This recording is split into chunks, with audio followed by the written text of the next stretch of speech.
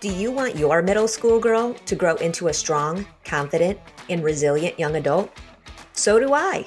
The only thing is, middle school's hard for both kids and parents. Welcome to the Raising Middle School Girls podcast. I'm Janice Scholl, and I'm just a regular parent on a mission to uncover the best tips and advice for raising middle school girls. Hey there, parents. Your middle schooler is learning a lot at school. But are they learning how to make good decisions? In this episode, I'm talking with Steve Perlman about the importance of critical thinking education. Steve is the founder of the Critical Thinking Institute. He's trained thousands of educators in teaching critical thinking and is a sought-after international consultant and keynote speaker. Did you know that our kids' critical thinking skills have a greater impact on their future success than intelligence?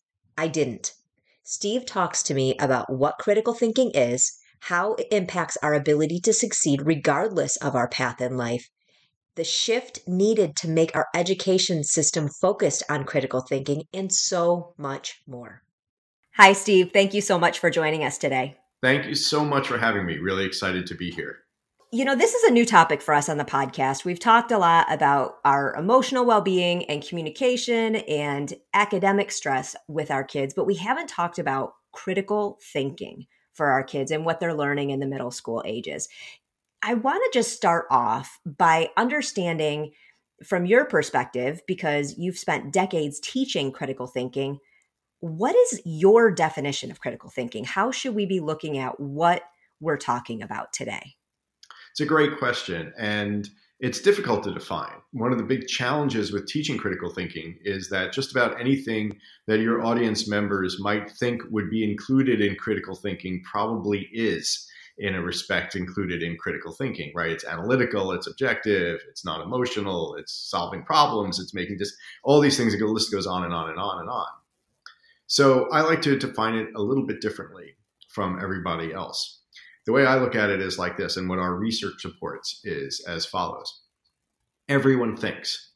All of our brains are thinking all the time. Now, as we all know, and especially those of us who are parents, that doesn't mean we're always making the best decisions. It doesn't mean that we're always coming to the best ideas. It doesn't mean we're always thinking things through well, because there are things in our brain that make us think well, and there are things in our brain that actually interfere with good thinking. And those are survivalist things to keep us alive, but they don't necessarily help us think through things very well. Critical thinking is the difference between thinking is mastering what our brain functions do, so as to maximize the good things that our brains do and minimize the negative things that our brains do, so as to be able to come to the best ideas or solve problems best. So it's really control over our brains instead of having our brains control us. That's really interesting. And I think a lot of us think of critical thinking as problem solving. But what you're talking about is really understanding how we process and kind of our own internal brain barriers to processing efficiently, if you will, to get to a good end result. Yeah, as I like to describe it, I think of it like this. So just like everybody in the world can think, just about everybody in the world can run, with limited exception. We're all born with that ability. That doesn't mean, however, that we're all the fastest. Oh, and it doesn't mean that if we train running, we couldn't be better at it, right? So thinking is the same way. Everyone has some innate ability to think, and we all do it. Does that mean that we really know what's involved when we're doing it? Do we know how to train it so that we do it better? And that's what critical thinking is. It's the capacity to train our brains to actually think better. And that means literally building wiring in our brains that other people wouldn't have, because we're always building wiring in our brains. It's just a question of what are we building that wiring for? So we could build it for good thinking habits, or we can build it for poor thinking habits. We're building it either way. So let's learn what our brains do, and let's learn how to wire them well for life for good thinking habits.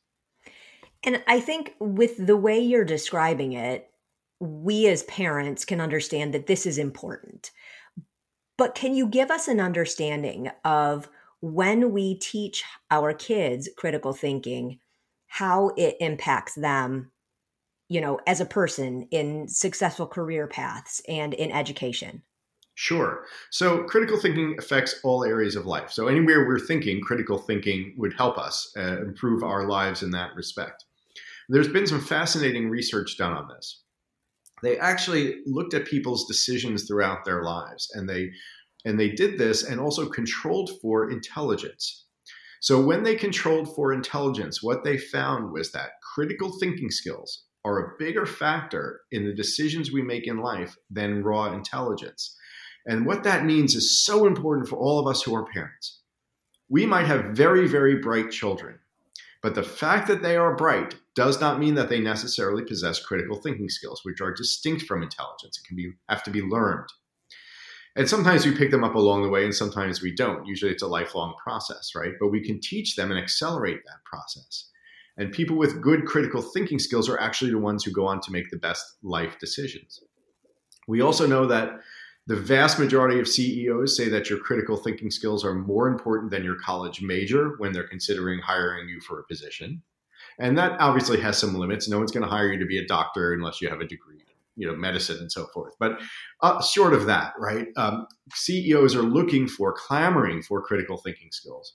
And in terms of education, we know that the ability to think critically not only elevates grades, which is great, but actually elevates the meaningfulness of education and how much we want to learn and how much we engage learning, not just in school, but therefore when we get out of school.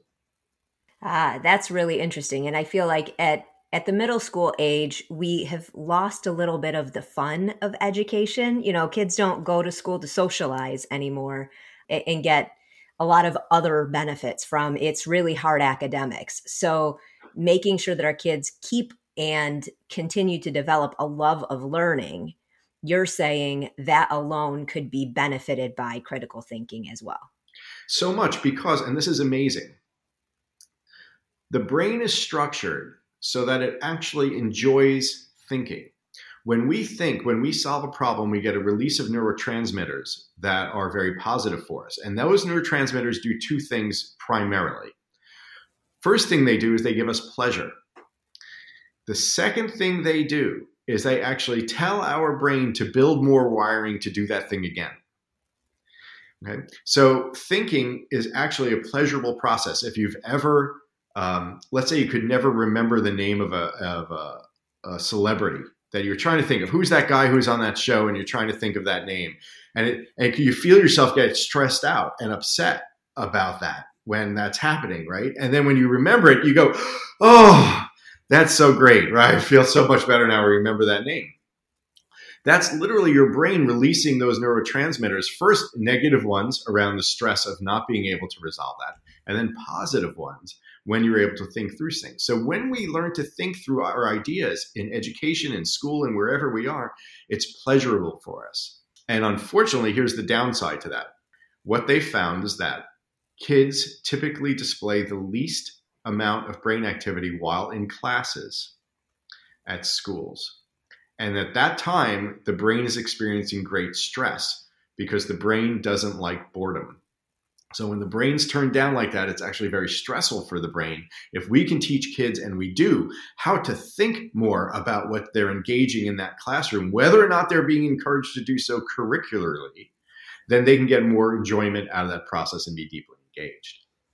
Well, my next question for you is going to be about how our school system is doing at teaching critical thinking, which could or could not be related to what you just said. But I think what also you just said was that even if our kids are bored with the content of what they're learning at school, teaching them critical thinking could enhance their ability to enjoy it and to continue to think and develop despite the boredom. Absolutely. If they can find meaningful connections between things, if they can learn how to think about things more deeply for themselves, regardless of whether or not it's being taught that way, then they'll enjoy it more. They'll also remember it longer. They'll also connect it to other things in their lives and take more from it overall. It still doesn't mean I can't promise you your kids are going to love every subject that they do and every class they take, even if they're great critical thinkers. They're just not. But we can get a lot more out of it that way. And certainly we want to move towards that. Yeah. And I just want to go back to something you said, because it was really eye-opening for me to hear that if you control for IQ, for intelligence, that critical thinking has a bigger impact. That I think is really important for parents to hear, because I feel like as a parent, we want our kids to be healthy and we want our kids to be well adjusted and confident, but we also want our kids to be smart. Mm-hmm. Like, we can't help it. It's the pressure of our society. And we think that IQ and smarts, book smarts, are the path to success. But what you're telling us is that's not it, and that this stuff is learnable. That's right. I think we all know people in our lives, and I think we can all see this obviously in our children at times, who are very smart, but nevertheless are not making the best decisions. Right? We all know people like that. We've all done that ourselves, even if we feel ourselves to be intelligent. I look at my own son. I like to think he's a very bright young man. Certainly, he doesn't always make the best decisions. No one does. Why? Because intelligence alone isn't enough. Because intelligence is not mastering control over what our brains do when they think. And therefore, those bad thinking habits can creep in to override the good thinking habits. All of our brains think emotionally before they think intellectually. And so if we don't learn to control that, just one thing, for example, and no one can control it perfectly, but we can all do better, right? And we can teach kids to do this. Then just the emotional responses that they have to things can be very negative to good outcomes, because we're not making decisions based on reason. We're making decisions based on baser instincts at that point, which might be like groupthink, following what our peers do, listening to our friends when they have bad ideas, and so on and so forth, right? Instead of doing the things that we know are actually better. And you've certainly experienced this with your kids, right? Where you've said to them, you know better than that. You know not to do X, or you know to do X. Why did you do Y? And they say, I don't know why I did that. And they don't really know, because they were thinking emotionally, or they were thinking through other biases and mechanisms that aren't positive, instead of controlling for those and thinking more rationally. And that's what we want to help kids to do. Our kids are the same age. And I want to ask you about this concept that, our children's brains aren't done developing until they're 25. We've all heard this, right? So can we teach kids critical thinking when they don't fully have the capacity yet to really process things the way we do with an adult brain? Sure. What better time to start developing brains to think critically than when they are still forming the most? Now, our brains, what you said is correct. Our brains fully develop in terms of all their major parts around the age of 25, especially the prefrontal cortexes is where we do our reasoning. Okay. And that's one of the last parts to fully develop. However, it's also true that our brains wire themselves throughout their lives. We're constantly rewiring our brains. It's just that the major parts haven't been developed, but we're always making new neural pathways. But let me tell you something even more interesting. So much research has been done on babies and young kids and their capacity to think, and it's astounding how smart they are. They've tested babies who were just born, so literally still in the hospital, just born right from mom, out in the hospital. And what they've done is they've done a test on them where they've shown them an iPad, and on the iPad were a certain number of dots. Okay, so let's say there were 16 dots. And then they played a number of beeps, repeated tones, for the kids. And the tones either matched the number of dots, so they played 16 tones for the 16 dots, or they didn't match the number of dots. Newborn babies could tell the difference about whether or not the tones matched the dots or did not match the dots. Newborn babies whose eyes were barely open. Now, there had to be enough of a differential. They couldn't tell 15 beeps from 16 dots, okay? But they could tell 11 beeps from 16 dots. And so right from out of the womb, we are doing that thing that humans do most, which has made us survive, which is think. And the research from just even as they get slightly older from there is actually just as incredible. I just can't go into all of it now.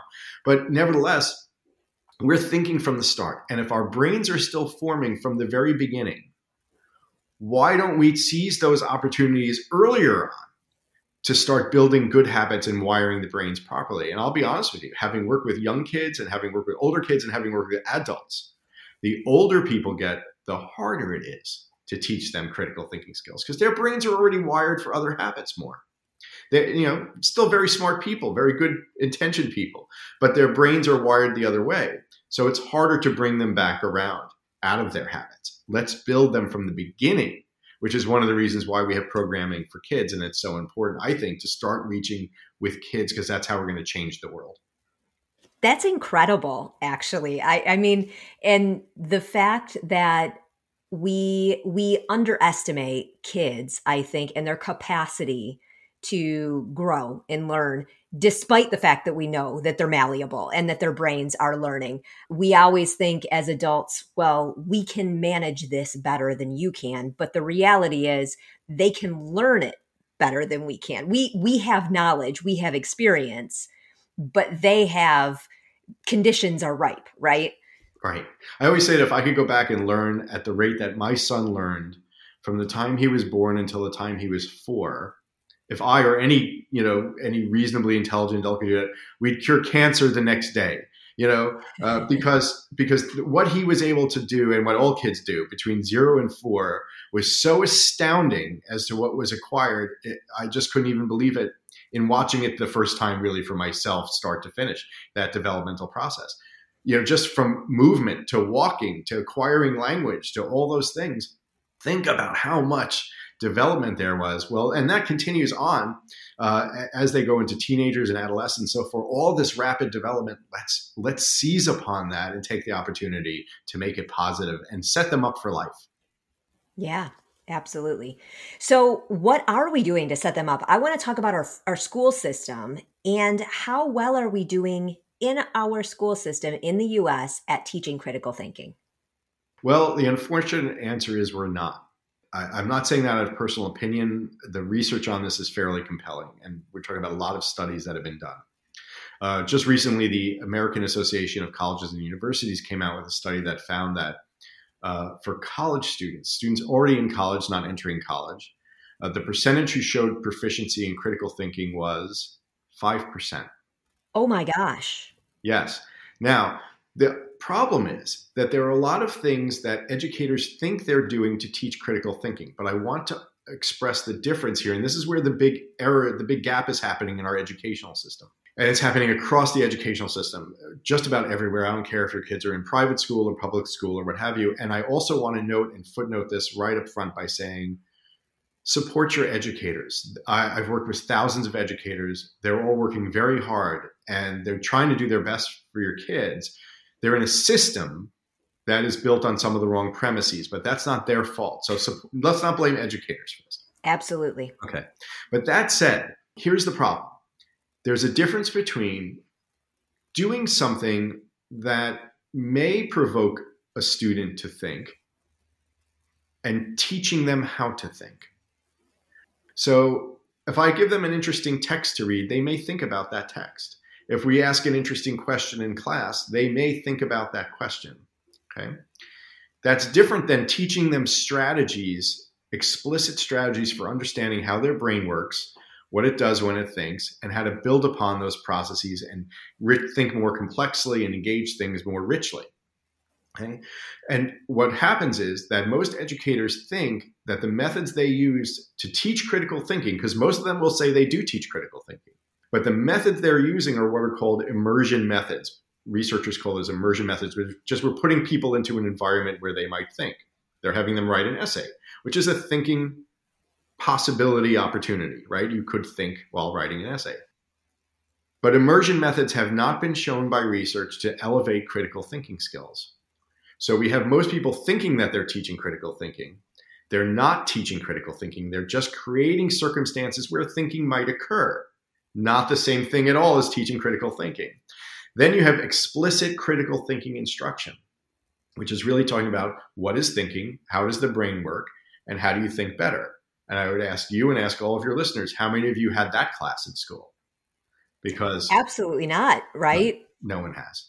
No one has. And that's what we need for kids to learn is not just opportunities to think. They have opportunities to think everywhere they go in life all the time. We need ways to train them how to think and teach them how to think critically. As I say to a lot of educators, in fact, when I work with them, I say, I want you to think about this. If you have a kid coming in to your classroom, as a first grade student, they're coming in with challenges at home, whatever, even if they're even a great family having a great life, right? They're just complex things going on at home about, arguing about when to go to bed or whatever it is, right? And they're coming in with challenges with social friends, and even what it is, just a complex situation of playing in the sandbox and who gets the pail and who gets the shovel and why shouldn't I throw dirt on your face? And all these things are happening, right? And then we put them in school and we try to teach them who is the first president of the United States. Well, look at the rich, complex thinking constructs that they are in their whole life. And then look what happens when we put them in school and we teach them a fact, which is very pale in comparison. It's simple, it's right. And it's almost insulting to their brains at that point because they're in this such rich other construct. So we do more thinking outside of school than we often do inside of school. But either way, we're not learning how to think. We're just trial and erroring our way through that process. And that works out okay for some, and it doesn't work out okay for a lot. But whatever it is, we know that half of Americans fail simple critical thinking tests. The next biggest percentage gets a D, and only a very small percentage combined gets a B or an A. So wow. We're not in a great situation overall. Yeah, and it's interesting because what you're explaining to me kind of gives us an idea of how our kids are so overstressed, because you're right, they are in a world that is all the colors of complex, right? We really have put our kids in a very complicated world that is an adult world, and we're not giving them the tools to actually navigate their outside of school life. Right. And so, of course, they would feel bored, many of them at school. And of course, we have, stressful challenges and emotional challenges outside of school. It, like the way that you've described it, just makes perfect sense to me. All of a sudden, I have this aha moment.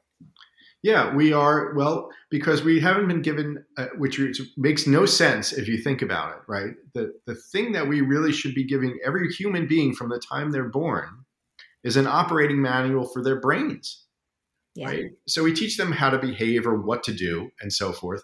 We don't teach them how they're thinking things. What are their brains doing when they're thinking, and how to start controlling that? Now, in part, that's because we just didn't know for most of human history, and it's not part of our culture to do that.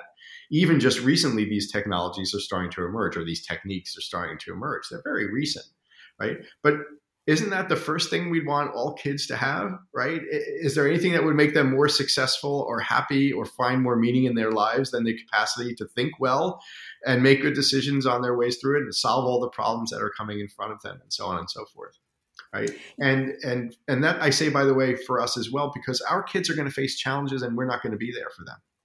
I didn't realize the pressure of this till I was a father myself. I really didn't realize the pressure on me. And I thought, my God, I have to make sure my son can survive and be successful without me. That's my main job.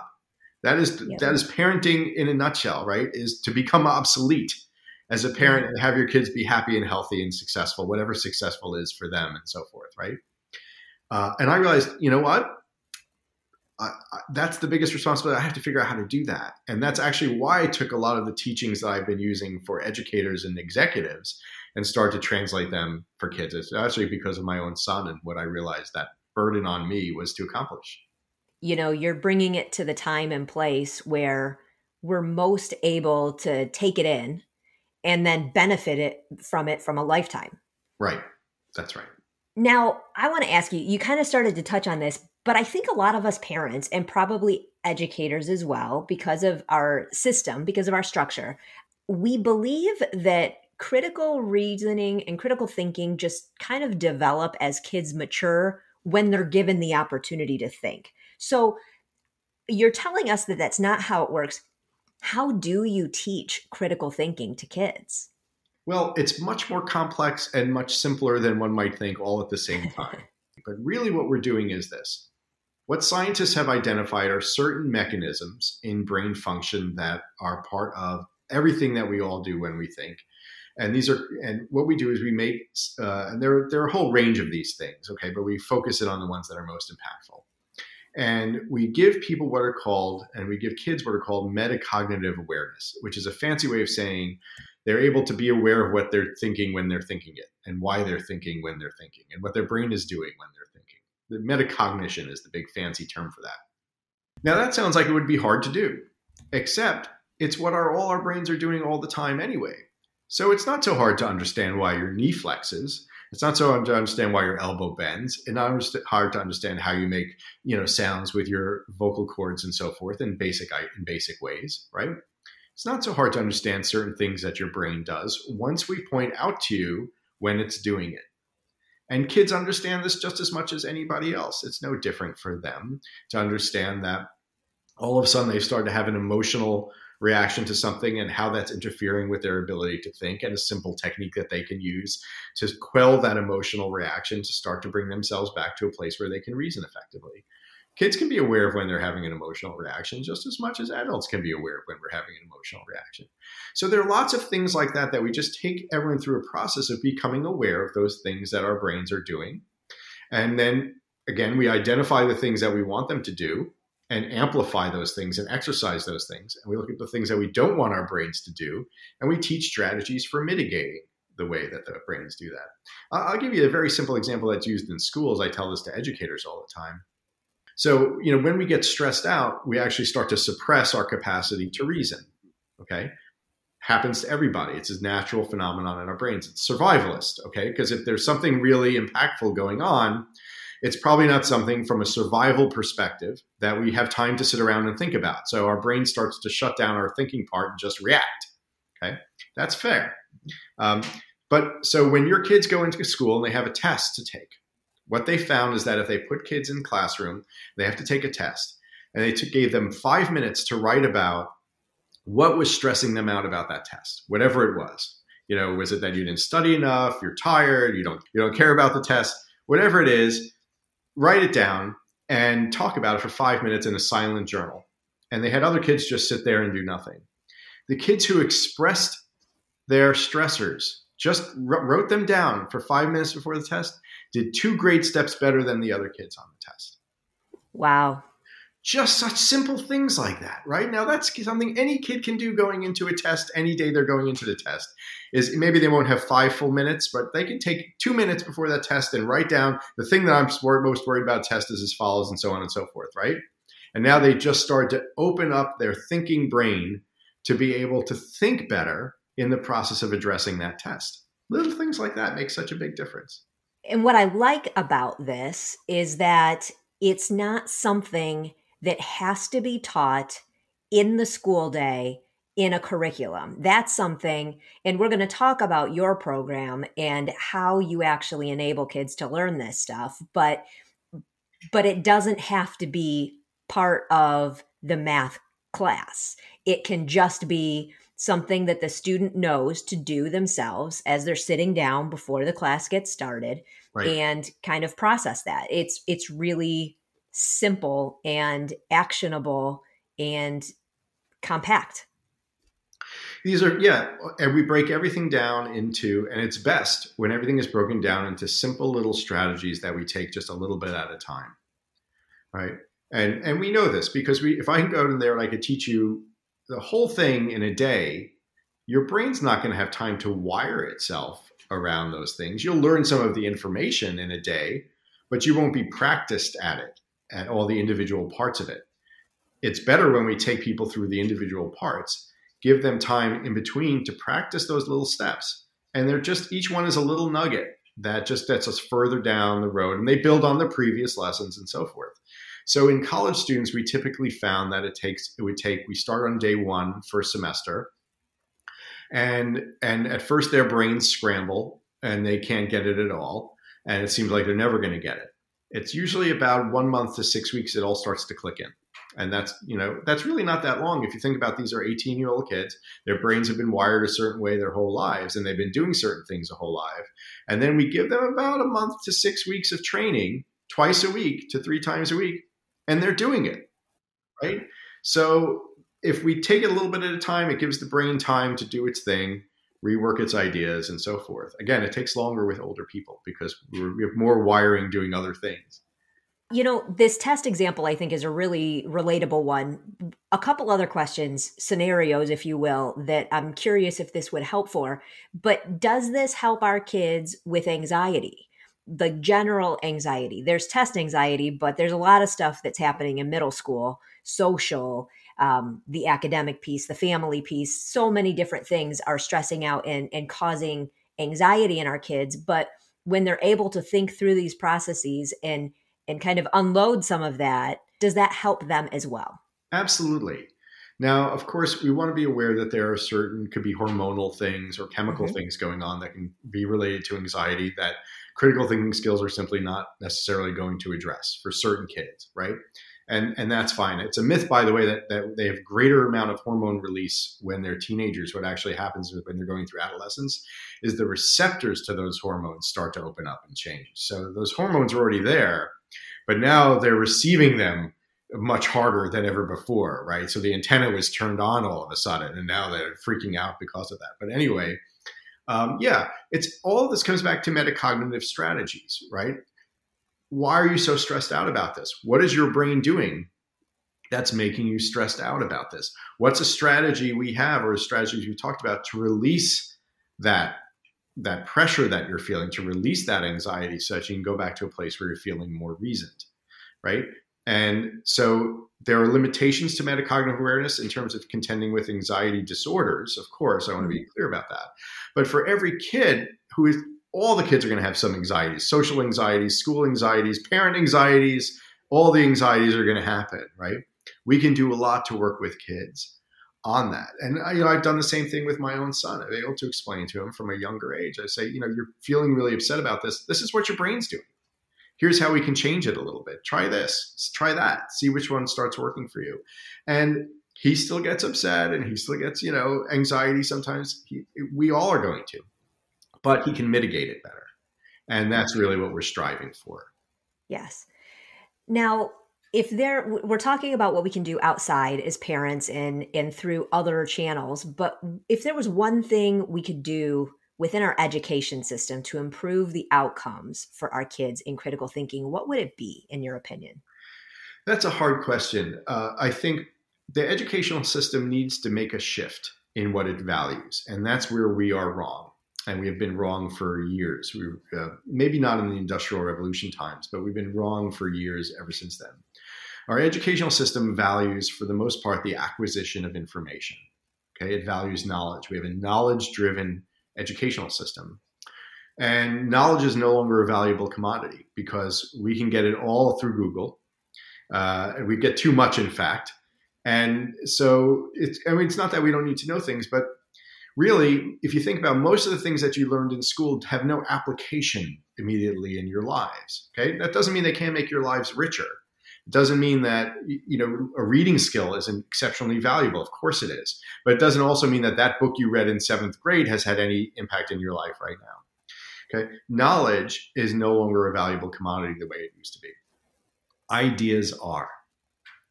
And we have to change our educational system to work not on the acquisition of information, but on the development of ideas, new ideas, the kids' ideas. One of the things I always say is that we have confined our children to living in a world of ideas already created by others. They are learning the ideas other people have thought.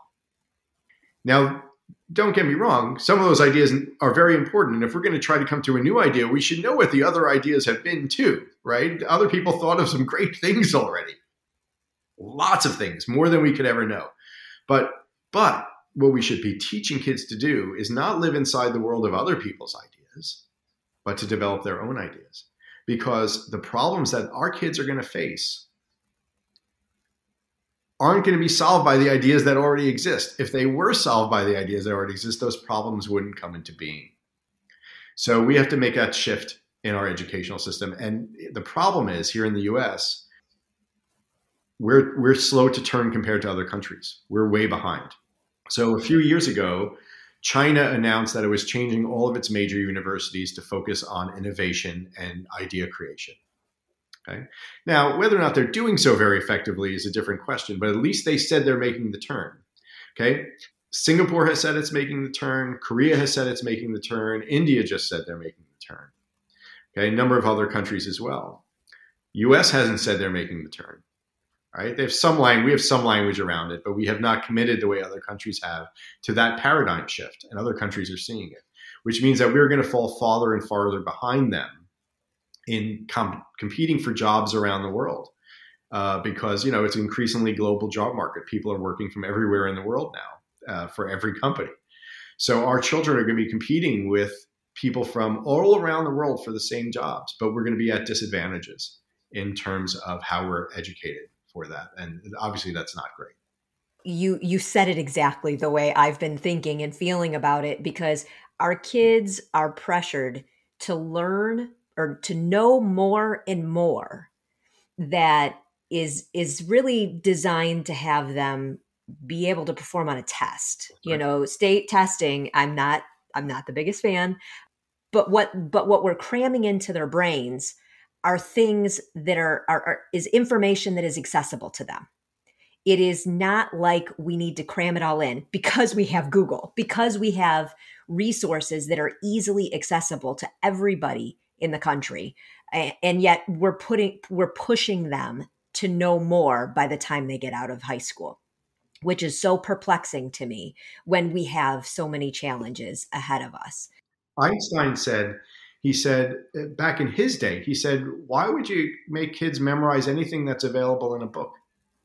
So that's why we have the book. They can always go find that information. Why are we asking them to memorize this? It's an absurd premise to have to do. That's why we can write things down. I mean, obviously there's some things we need to know off the top of our heads, in daily life, right? But, in broad strokes about education, why are we doing that? What is being accomplished through that? And when we teach critical thinking, and when I teach educators to teach critical thinking, we don't ever judge kids anymore on what they know.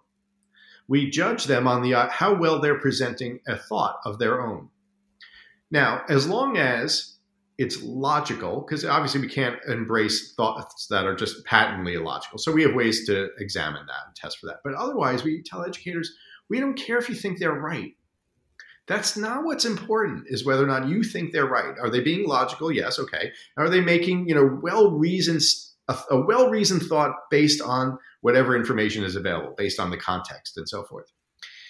Whether you agree with it or not, then is totally irrelevant. And you know what that does? It not only frees up the educators, that's liberating for the students, because they always feel like they're being judged. And they say, how can you judge us on your ideas? You're testing me on my opinion. That's not fair.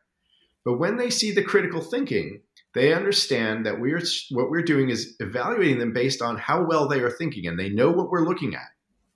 And then they say, that's fair, right? I can see that I didn't evaluate that as well as I could have. I could do more, explain that better, what I did there. I understand why you're seeing that. And everyone's happier, because children don't mind not being successful at first, provided they see the path to doing so and that you're supporting them. So there's no problem with people working through these things. It's a matter of what we're valuing, what kind of comments we're making, and how we're assigning value to what they're doing. And as you said, what we're valuing now, the knowledge, the standardized testing, it isn't accomplishing anything for anybody. Yeah. You used a word when you were talking about the US compared to other countries, and it was further behind. It wasn't just behind, it was further behind. So, where are we today? We're going to fall behind compared to where we're at today if we don't make a change culturally in the US on this importance. But are we behind already? We're behind now. We've been behind for a very long time. It depends upon which countries you're talking about and which tests you're talking about. But whichever ones you're talking about, we're not doing well compared to other countries. In a test on problem solving in a technology-rich environment, U.S. adolescents were 18th out of 19 countries studied. Okay, so and this was done in 2018, I believe. So yeah, we are way behind. And now partly we're behind some other countries that are testing very well on certain tests that aren't necessarily critical thinking related. But on the critical thinking related tests, we're really way behind everybody as well. And it's just because on the whole, again, our educational system is predicated entirely on the wrong premise. So no matter how much money we pump into the new premise, doesn't really matter. And the same goes for universities. Universities a while ago went through this big digital transformation. They spent billions. I forget what the number was. I think it was over a number of years, $60 billion on transforming classrooms into smart classrooms, smart boards, and projectors and all these things, and laptops for students and all this stuff. The big digital transformation. Did it improve outcomes? No, didn't improve outcomes at all. Right? When training educators how to teach critical thinking costs almost nothing in comparison, but we haven't done that, right? Because it's not as flashy, it's not as sexy to say that you can't bring the tour around to your classroom and say, look at all of our fancy equipment here and so forth, right? But the digital transformation did nothing for outcomes. If anything, it hurt it, because social media really isn't positive for what we're doing intellectually. That's something I wanted to ask you as well. Is our exposure to social media, especially in our teens and middle schoolers, is it impacting our ability to think critically? Yes, and negatively. And it's not my opinion. There's plenty of research, ample research to this effect. So I'm going to answer it in two different ways, for example. And there's so many ways we could talk about this, but I'll answer it in two different ways. One problem is simply that the nature of online discourse, because it's truncated so much, doesn't allow for the development of critical thought, right? So there's nothing that anyone can communicate in a tweet that's going to evolve deep reasoning process of any kind, because we're just limited in what we can say. It doesn't mean that the tweet itself might not say something smart or have a good idea, but there's no elaboration and justification. There's no thinking process. There's no interaction. There's no discourse. There's no dialogue around that. So it might be a smart idea, but we can't really explore and unpack the smartness of that idea in any way. But that's rare, right? Mostly it's just nonsense that's going back and forth, and often hostile nonsense that's going back and forth, because we're detached from each other and from emotion, and we just need immediate gratifications from it, right? And that's literal, by the way. So when we get a little positive tweet, we get a little hit of dopamine that makes us happy, but we need more and more of that if we're going to keep being happy. So we need more likes and more likes and more likes, or we don't get as happy as we did when we got a few likes a couple of years ago, right? So it's a real big problem for our brains. But there's something else that no one's talking about much that I think is very important. They've done studies, and what they've done studies on is they've used mediated lessons. So either learning through a computer with a bunch of people online in an online class, or bringing the computer to a classroom, working in a group, the same group of people that you would work with online, but working face-to-face, but still working through your computers. People still do better when they're in the room with other people. There's something about being physically with other people that turns our brains on in ways that they are not turned on, no matter what, when we are online. Now, that's probably something that's obvious to everybody who's hearing it, but it's nevertheless something that we really had to verify through research. And now the research is supporting that our brains do different things when we are physically around people than they do when we are not physically around people, even when we're trying to think about the same things. I think this is one reason why I think not too soon, but down the road, we're going to see businesses turn back to wanting to have people come into the office more often. Not every day like it used to be, not Monday through Friday, but more than just work from home entirely, because they're going to find that ephemeral quality of having people working together is going to do something for their business that other businesses aren't going to achieve. It is interesting. And I think you're right. Most people who are listening to this podcast right now inherently knew this or believed it, but didn't have data to back it up. I don't know that it's as clear to our kids, though, because they've grown up in a very different time, and they have been online so much more out of necessity before in the pandemic. And now as we work ourselves out, technology has been so much more adopted. Social media is so much more prevalent that they think they're the same. I believe in both places. And so I think it's dangerous for us not to share that knowledge far and wide. We need to recognize that it is not the same being in person and using technology as replacing in person with technology.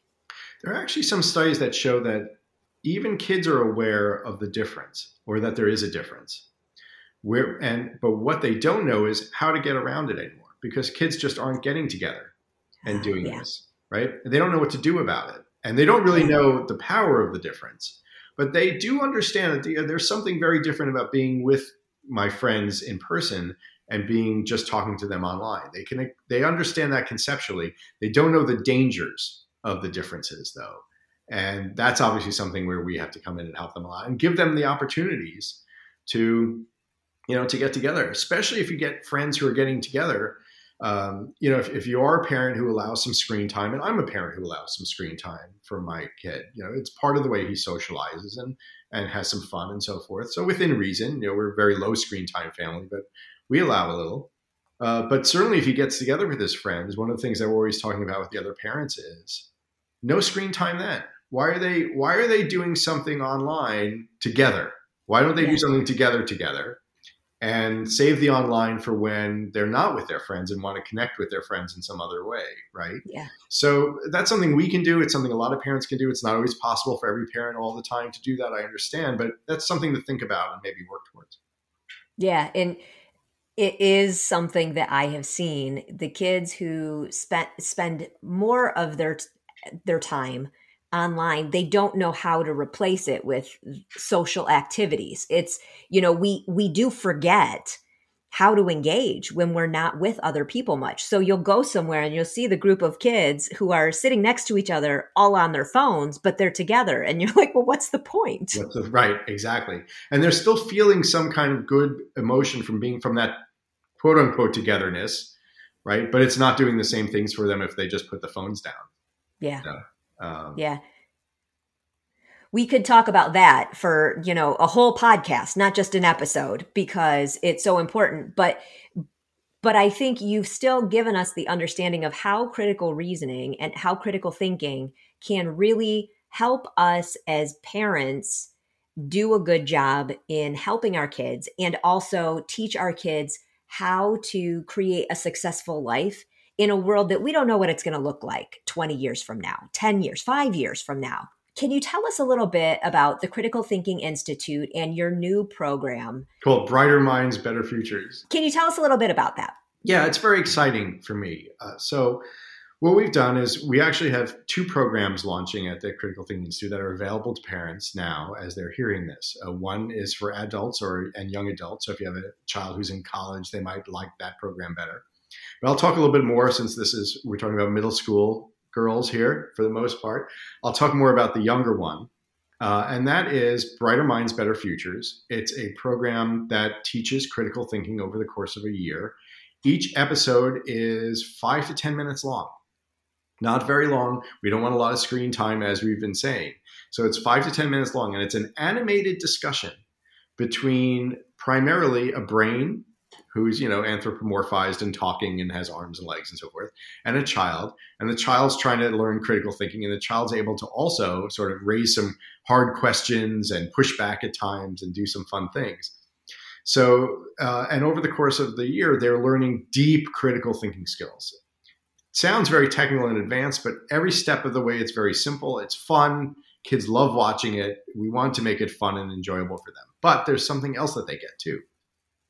If you're a family and you're doing your parents and you want to do this with your children, then there's also a clip from me every week. I'm sorry. There's a clip from me every week that you can watch that tells you a little bit about the research behind that episode, why it's there, why we're doing what we're doing, and how you can help to support your child become an even stronger critical thinking in their daily life by reinforcing the lessons that we're giving in the program.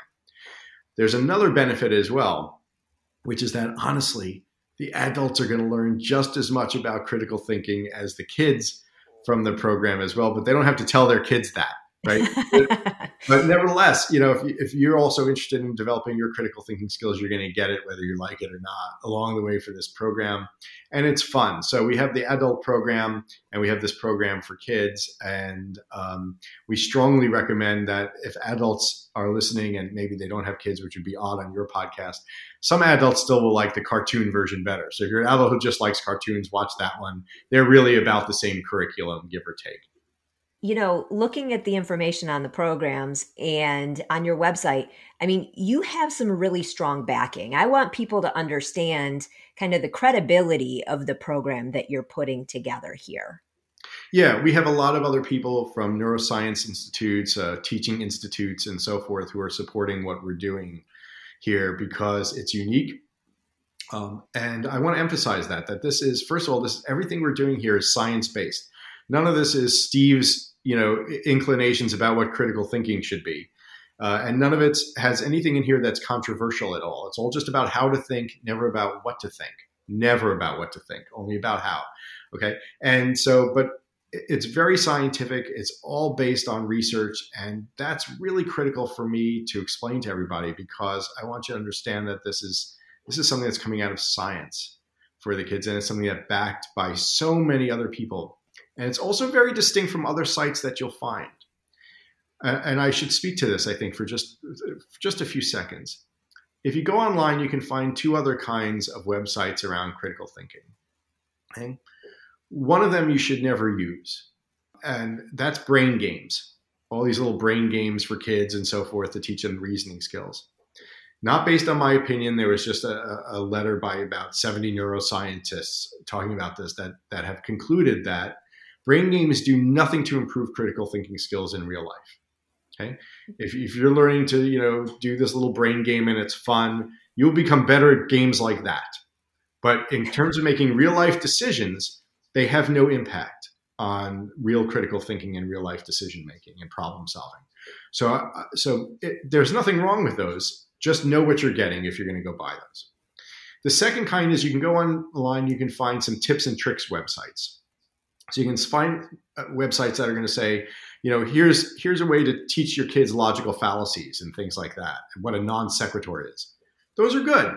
There's nothing wrong with learning those things, but not the same thing also as deep critical thinking training, mastering and understanding what the brain does and how to make the brain do it better. Right. And that's really what we're about at the Critical Thinking Institute. The address is thectinstitute.com.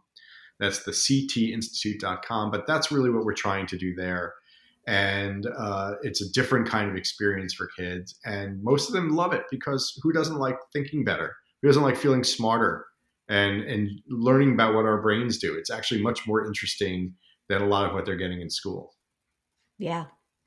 Well, I really enjoy this. And this is definitely something that we're going to look into for both of our kids, because I think the other benefit is really that it's the umbrella of success, right? Like, regardless of what path our kids take, this will help them succeed. It's not maybe they picked the right degree, maybe they picked the right class. This will help all of our kids. And so I'm so grateful that you're putting this out there. And I do think it's important for people to understand the caliber of what you're putting together, and that it is science-based. This is not a feeling. This is not a coaching program. This is true critical thinking education. That's correct. And I should mention as well, parents are welcome to also hear me blather on weekly or with other experts on my podcast, Parentology, where it's a very short episode every week and give you a little tip of something you can do with your kids to help critical thinking and other things every week, just about 10 minutes episodes at a time. Wonderful. Thank you so much, Steve. Thank you so much for having me on. What a pleasure.